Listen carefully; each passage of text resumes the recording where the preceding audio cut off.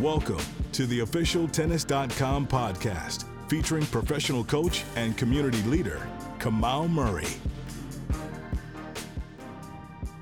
Welcome to the Tennis.com podcast. I am your host, Kamau Murray, and we are here with one of our usual suspects. We always have to do our Masters 1000 Grand Slam wrap-up with Mr. Data, Mr. Analytics, Mr. Guy in the bunker with his pen and pad, Craig O'Shaughnessy. Craig, welcome to the show. Pleasure to be here. I just got back from the U.S. Open. I was there for 2 weeks. It felt like 8. It's the most draining slam of all. It was a good tournament, some great matches. It's tough. I think way tougher to be there for the duration than any other tournament that there is. But we survived. 100%. You survived. And the matches, the tournament goes so late, and the process to get to and from the site makes it just a haul, right? And it makes the day just long. Add an hour and a half to the front and the back of your day, in addition to sitting there watching matches in this thing. Before we get to Coco Sabalenka, because that'll take up the whole show, right? You and I normally, we dibble and dabble on the girls, and then we dive into the men's. I want to do the reverse. I want to dibble and dabble in the men's because I don't think anyone's surprised about what happened, because if we start talking about Coco and Sabalenka now, it'll just be the whole hour. So when I look at when you look at the whole 2 weeks, right? And I was there for the first part of it, seeing the energy, talking to the players, touching, feeling them, seeing how them and themselves, A, were enjoying the atmosphere, sometimes a little too much, B, managing the atmosphere, or C, trying to just control their bubble within the atmosphere. And I think that process probably, those three sort of situations probably cost Frances a further run, right? Kind of getting caught in the matrix, right? Absorbing in a lot of atmosphere. And then Ben, with the experience of his family, his dad, controlling the atmosphere, probably, had a lot to do with his long run. But I think the match that I think had the biggest impact on the tournament was definitely Novak versus Yuri. Did you see the match? What did you think when Novak left the court down 2-0, goes to the bathroom and looks himself in the mirror? What happens? When he left the court, he's down 2-0. Jerry's controlling the back of the court with his backhand. His backhand was the best shot on the court in the first 2 sets. But to be honest, even then, Novak goes in, he's still the favorite. Right. He's still the favorite down 2-0. He's done it before. It's one of those things where can your opponent play 3 blinding good sets out of 5? Maybe not, probably not. And when Novak goes in, you just kind of reset, look in the mirror. He did exactly the same thing against Tsitsipas at Roland Garros. Came out and just mowed over him in the last 3 sets, mowed over Jerry in the last 3 sets. It was a carbon copy. It's like Novak looks in the mirror and goes, okay, we've got that out of the way. Whether it's a combination of Novak being a little tight, playing, a fellow countryman, it's a combination of early rounds being a bit tight. It's a combination of the opponent just playing spectacular tennis. But you could see right from the start of that match, Novak his A game did not turn up right at the beginning. He was pushing, he was prodding, he was spinning. Just watching him play 1,000 matches, you look at him and it's like, well, he's not there yet. And even after 2 sets, he's not there. But it's sometimes for players, when you get down, it can relax you. It's like, well, I can't fall any further down this hole. I'm 2-0 down. May as well relax, may as well chill out, may as well believe in myself, may as well hit the ball. And Novak's the master of that. So I'm not surprised by the final result. And I think overall it really helped Novak to play such a quality match and have to overcome some adversity early on. So I agree with you. Very pivotal match for the men's draw. Well, let me ask you this, because from a coach's standpoint, when I see that type of performance, my mind goes to she wasn't ready to play. Right? When I look at like Francis and Ben Shelton, it looked like Francis wasn't ready to play. When I'm sitting in the coach's box and my player goes down 3-0 or 4-1, and they're like deer in the headlines, don't know what to do, it was like, what was not clear prior to the match? You've spent a lot of time with Novak. Novak's got one of the best teams out there. He's the most methodical and committed to his regimen. How does something like that happen to a player who's, number one, Jerry is Serbian, right? So you knew who you were playing, right? How did you come out not ready to play? I mean, is there a chance that at this big of an event, at this point in the event, that he just wasn't ready or wasn't clear on what to do? Or, from being close on the inside, what do you think? Yeah, I think, if you look back to Novak's 7 matches, I think he will have a slightly different explanation for how he started in all 7. Is that you get all your ducks in a row, you watch the video, you talk to the team, you get the game plan. But at the start, it was like Novak, in that match, he may walk out there and sometimes he feels the energy of the crowd and it excites him. Sometimes you feel the energy of the crowd and, you may go away a little bit and then come back. But I thought that he was attempting to work his way into this match, to start off even, to let his resume do the talking early, let the other guy go away, let the other guy spray balls, and it didn't happen. It just didn't happen. So all of a sudden, the opponent's not missing a thing. The opponent's playing at a much higher level than Novak was, and you're just not ready for that. He's not ready for that. You're going to play a match like that. In the course of a season where these guys are playing about 80 matches, you're going to have these subtleties with how the opponent's playing, how you're playing. Are you really ready? Are you working yourself into the match? Are you coming out guns blazing? And it was just a bad combination of layers for Novak, where Jerry threw the first punches, Novak's tasting blood, and it took him a couple of sets to recover. But there was never any doubt in my mind that he would still win that match. And I think that's the oddest thing. I think the odds makers, after being 2 sets up, Novak was still the favorite, and I was like, wow. That's probably the first time that I've seen that. I'm not a bettor, but the odds makers were still favoring Novak. So let me ask you this. Another pivotal match in the tournament, I think, was TFO Ben Shelton. Yeah, I was at that match. Were you? I think we all knew Ben Shelton could play. I thought it was very impressive him beating Tommy Paul, right? Yes. One of the things, and I don't know the reason for this, is when he beat Tommy Paul, the crowd, obviously they had to choose both Americans, Ben and Tommy. But when Ben beat Tommy, I was a little disappointed that the crowd was kind of quiet, right? But we don't have to harp on that. But I do want to point it out that the crowd was eerily quiet after the win of that. But with him and Francis, one of the things that concerned me about Francis was in that New York environment with all the celebrities, with all the kind of and I mean, first of all, we got to keep it going. More non-tennis people, more non-tennis athletes, musicians, entertainers, artists showed up to the U.S. Open this year than I can ever remember. And we need to do that for the sport to grow. But you still got a tournament to play, right? And this generation who loves the attention, will have to learn to balance how much is too much, how much gets me off kilter, and how much gets me off track. And I thought that the day before the Ben match, you saw Francis with Bieber. I thought that was a little too much, and perhaps maybe took for granted that Ben would shit his pants.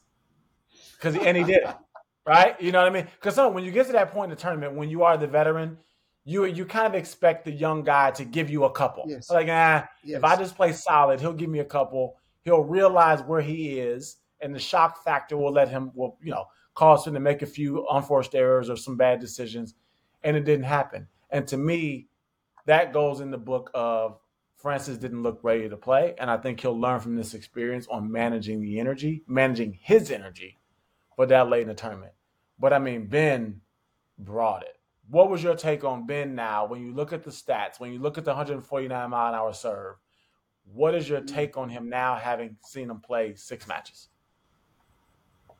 Well, the Tommy Paul match was really good. I liked how he managed the ability to say, okay, this is a ball to pull the trigger on. I spoke with his dad at the start of the tournament, and I mentioned possibly our discussion that we've had in other ones is that I think Ben's maturity is going to come from figuring out when there's one more ball that needs to be hit. There's just one more ball. And I think maybe I talked to you about it last time, but it goes back to me to the 2000 Australian Open final. Agassi beats Kafelnikov in 4 sets. Agassi's 1 in the world, Kafelnikov's 2. Agassi goes to the post-match interview. Bruce McAvaney is interviewing him there, and they're watching some film, and Agassi's just going, Kafelnikov moves well. He likes the ball up. The surface helps him. And he throws this line in there. He goes in the middle. He goes, and he's only looking to pull the trigger one time in the point. So he's a really tough opponent. And that just has always stuck with me. And that's what I said to Ben's dad, is that Ben needs to just go, I could pull the trigger on this ball, but it's not quite the right one yet. I could pull the trigger on the next ball. He can pull the trigger on every ball he hits. But his growth, his maturity, his tennis development and tennis IQ is getting better because you're hitting a ball that makes the opponent uncomfortable. You're hitting a ball that can extract an error, and you don't always have to hit the winner. So Ben's development is going to be predicated on one more ball in the court and making a better decision on when to pull the trigger. And I thought he did a great job in the Tommy Paul match and a great job in the Francis Tiafoe match of not pulling too early. And then he went and played Novak, and just everything went to hell in a handbasket, and it didn't. But that was, I was for the Tiafoe match. Getting back to that, I'm watching at the start, and the first kind of 10 minutes, it looked kind of even. Good decisions both sides, good points both sides. Francis was so quick coming to the net. He does such a great job of hitting a ball, and he's already leaning on it, with his short little backswing on the backhand, and all of a sudden he's almost leaning over the net, spiking these volleys. I'm like, oh my God, this guy has figured out, the only person I saw that really blew me out of the water with that was McEnroe, John McEnroe. He looked like he went through a time warp, whereas it takes, all of us 1.5 seconds to move from the baseline inside into the service box. But he goes through this time warp that looks like 0.2 of a second. It's like, how does he get in there that quickly? Francis showed me that early on.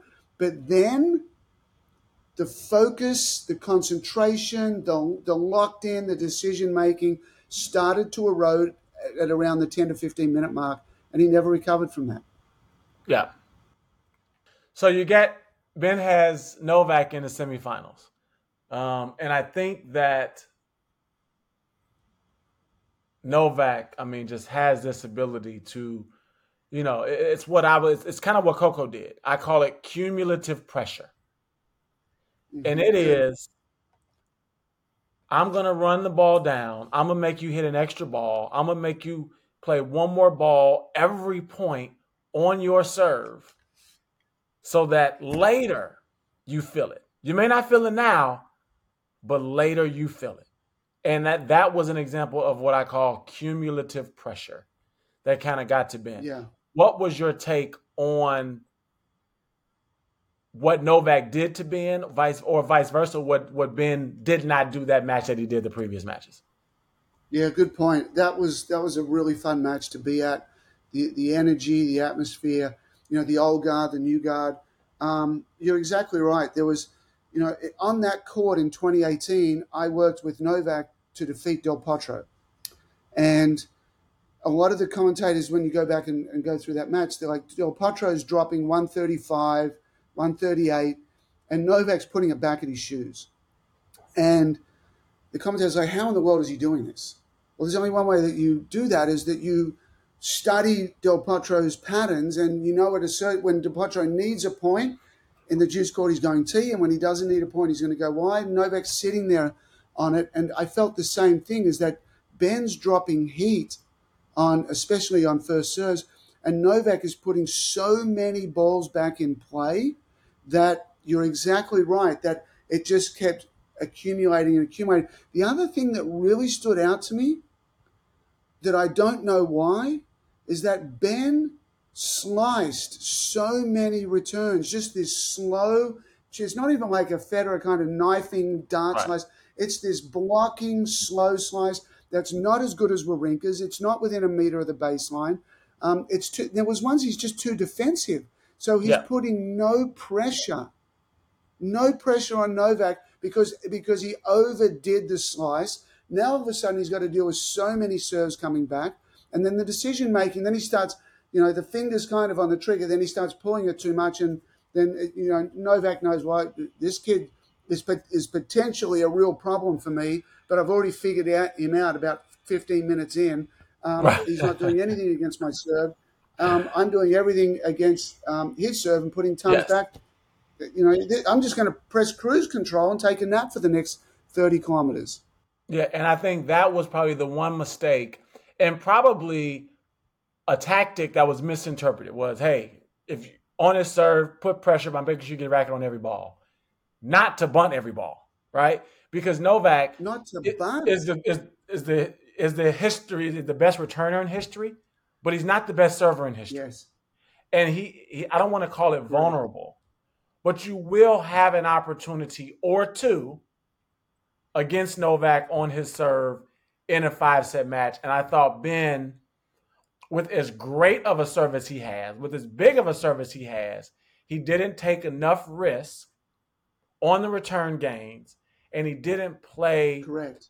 And when I say aggressive, I don't mean like crazy out of this world, rip winners, but controlled aggression. There was no reason Novak serving a $121, a $122 for you to block the serve back. He had plenty of time to take a full swing and at least send a message for the rest of his career that your serve doesn't bother me, right? Part of being a young guy is, how do I apply cumulative pressure that may not work this match, but in 3 or 4 matches from now in the next semi, right? Because you still got to go through Novak. Exactly. That shows him, I'm not bothered by your serve, and you will be bothered by my serve, right? And I think that was sort of a missed opportunity for Ben to take some cuts at Novak's serve. And I think that set the tone for the match that allowed Novak to kind of steamroll. So, one of the things I think about the game is, especially on the women's side, that it's gotten a little bit soft. We're a little bit happy for our opponents when we lose. We're not upset enough. We're happy for the other player instead of disappointed that I didn't win, right? What did you think about the celebration, Novak's celebration? Well, I got to be really honest here. I looked at him like, I don't know what that was about. So I missed. I heard about. I think I was walking by in the media cafe, and Shelton was talking about a celebration, but I didn't lock in who he got it from, and I didn't lock in exactly what it was. So when I saw Novak do it, I had to do 5 minutes of research to go, okay, now I understand. Now I get it. I think. So, I wasn't quite up to date with that. But, when you look at it, it's not only Novak hanging up on Ben, it's Novak hanging up on anyone that's chasing him, especially the young kids. He's hanging up on all of them. It's like, you guys are not ready. You're not good enough. You're not disciplined enough. You're not consistent enough in the first 4 shots. You're not mentally tough enough. You can't hang with me yet. Hang up on all of you. I guess the only exception to that would be Alcaraz, obviously. But the rest, such as the up-and-comers outside of Alcaraz, he figuratively hung up on all of them. Yeah, and I feel that in pro tennis, you should not let the young gun in the next generation walk on tour. You shouldn't just make it easy for them to enter this market, into this game, and just start swagging all over everybody. You should send a message that I'm the big dog and don't try that stuff with me. And I actually think Ben appreciated it. Right? I think Ben appreciated, like, all right, you the big dog. I got it. I got the message, right? From a former football player, right? And to me, he's tougher than most tennis players because he didn't play tennis that long, right? He played football. I think that was appropriate, the appropriate message from a guy who's saying, you guys are not, you can walk on tour, but you're not going to walk through me, right? You're going to have to fight your way past me. And I thought that was excellent. And I think that Ben and his team, it actually didn't bother them as much as it bothered everybody else, right? It probably bothered every other player, the critics, but Ben's team was like, I like that. I got you. What about the frosty, very quick handshake and gone? What about that? That was quick. That was no kind words. There's no patting on the other guy's stomach or back. It was well done. And, both of them, it wasn't just one of them. Both of them were already turning. well, Ben probably saw the celebration and he was like, had to process it, right? So it's probably a little bit like a FU a little bit, right? But again, I think that there is too much of the patting on the chest. I'm disappointed I lost, but I'm happy for you that you won. Like, no, bro, I'm going to be pissed for 10 days that I lost this match. And I thought that was that. And I thought that's what you saw from two people that makes sense. who are that's a good great competitors and not like, oh, I'm happy I got to the final eight. Oh, it's a good run. No, like both people, like, no, I'm mad, right? And I'm not happy for you in this moment, right? I'm mad for me. And I thought that's what it was. And I want to see that. I don't want to see the hugs and, oh, man, play great. Congratulations. Good luck. Rooting for you. No, I want to say, damn, I should have won. Right? I want to see that. So. Yeah, good. I like that. That explains it well. Let's switch to the women. And I think Coco Gauff, if you look at from start to finish, the number of 3-set matches, the number of times where she was on the ropes, right? You look at the Mertens match. You look at Muhova. I mean, she was on the ropes several times and sort of fought through it. And she said, you don't have to play my A-plus tennis to win. Sigmund in round one? Sigmund. I mean, I remember being at a restaurant looking at it like, oh, this is tricky, right? And the crowd not liking the way Sigmund was sort of doing whatever she could to win, chipping in charge and lob and drop shot, whatever it is. I mean, I enjoyed somebody that's saying, I'm going to come out here and muddy up the match and do what it takes to win. But what did you think about Coco Sabalenka? Loved it. It was one of the best, most enjoyable women's matches I think I've ever been at, ever. I was so glad that I was there. I was so glad to watch it. I was so glad to see the back and forth. I wrote a lot for different publications, and sometimes the demands are just kind of write the analytics and write the story and keep it sometimes a little too dry. And I wrote this on my blog, and I loved it. I really, dove into how the crowd got involved. I dove into how strong, how quick and strong and defensive Coco was. It was incredible. The speed of her feet was unbelievable. It was from another planet. It was a blur. Her attitude. All I did, as soon as the point ended, I locked onto Coco. And the point would end, and she'd turn, she'd walk to the ball boy, she'd get 2 balls, maybe a third, she'd throw one back, she'd walk to the baseline. It was so refreshing after watching so many male players try and just suck the time out of it and extend a 2.5-hour match into a 4-hour match because we're just wasting time winding the clock down because we think that's a good idea. So there was, they got to a point, in the first game of the second set, she double faults on the first point. She double faults to go down 15-40. Then Sabalenka makes a return error, then puts 2 balls in the court and makes an error, then makes another return error, another return error. And the crowd, boy, was it loud. The crowd went ballistic. Then 2 games later, Sabalenka gets broken, and then the match, the crowd was deafening. So it was that 3-2 game, and Goff was never, ever, ever going to lose after that point. That's when the match officially switched. The crowd was intimidating. The crowd went at Sabalenka.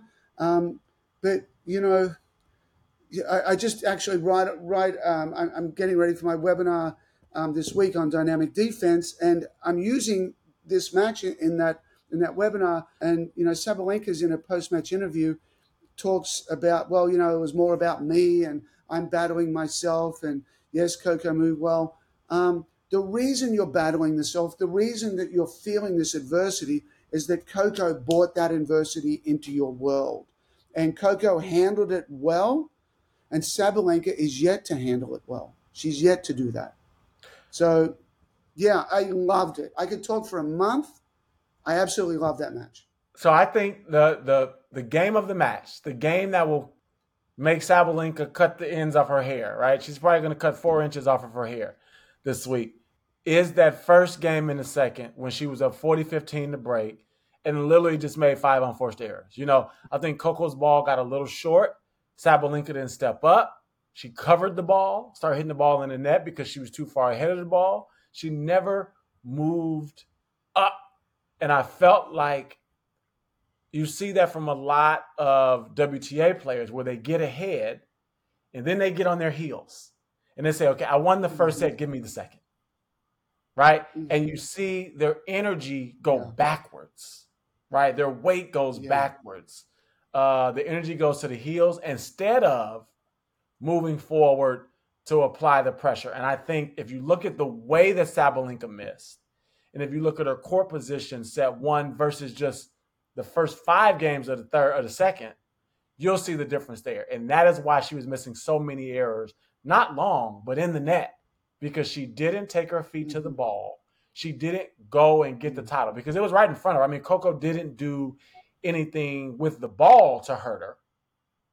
She just said, all right, Sabalenka, you have 25 winners in your hopper today. After those 25 are gone, now it's a match, right? And so after a set, those 25 are gone. Now Sabalenka has to step up in the court and finish, and she couldn't do it. And again, it's the cumulative pressure. And I would say it's a message to all juniors. You look at that first set of how many times Coco ran down an extra 2 or 3 balls only to still eventually lose the point, right? Just to set up the kind of pressure that would make Sabalenka press later on in the match. That is what I call cumulative pressure. We see so many players, even pros, pull up. They'll run for a ball, realize it's a winner, and pull up. And they never sort of build that cumulative pressure to make somebody feel it at 4-all in the second or 4-all in the third, right? And make them see you going to get the ball. And so I thought that, Coco played for the long term in the first set, just running balls down, that she had no chance of hitting a winner on or even hitting a competitive ball back. Just let me touch the ball. Let her see me touch this ball. And then Sabalenka, that first game, really cost her the title. And so it was painful to see a player implode there, but it was exciting to see somebody who was basically playing the match without a forehand, right? And still find a way to win. And I thought that is what I enjoyed the most. Yeah, agreed. You're right about the forehand. Watching the first set, Sabalenka appeared to know exactly what she was doing. She was going after Coco's forehand. Coco's, she's got a big backswing. It takes some time, and you can rush it, and you can hit a slow ball there, and she can get ahead of it. And it looked clear. It's like, well, you're going to play solid tennis, reduce backhand to backhand, amp up forehand to forehand, extract those errors. Everything went according to plan. But when things fell apart in the second set, I didn't see Sabalenka go back to that at all.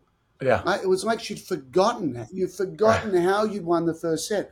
I'm going to read you, as I mentioned, the blog. There's the blog entry I wrote on this match. The last couple of sentences here in the blog, because again, I loved it, and it goes to what you just said earlier on.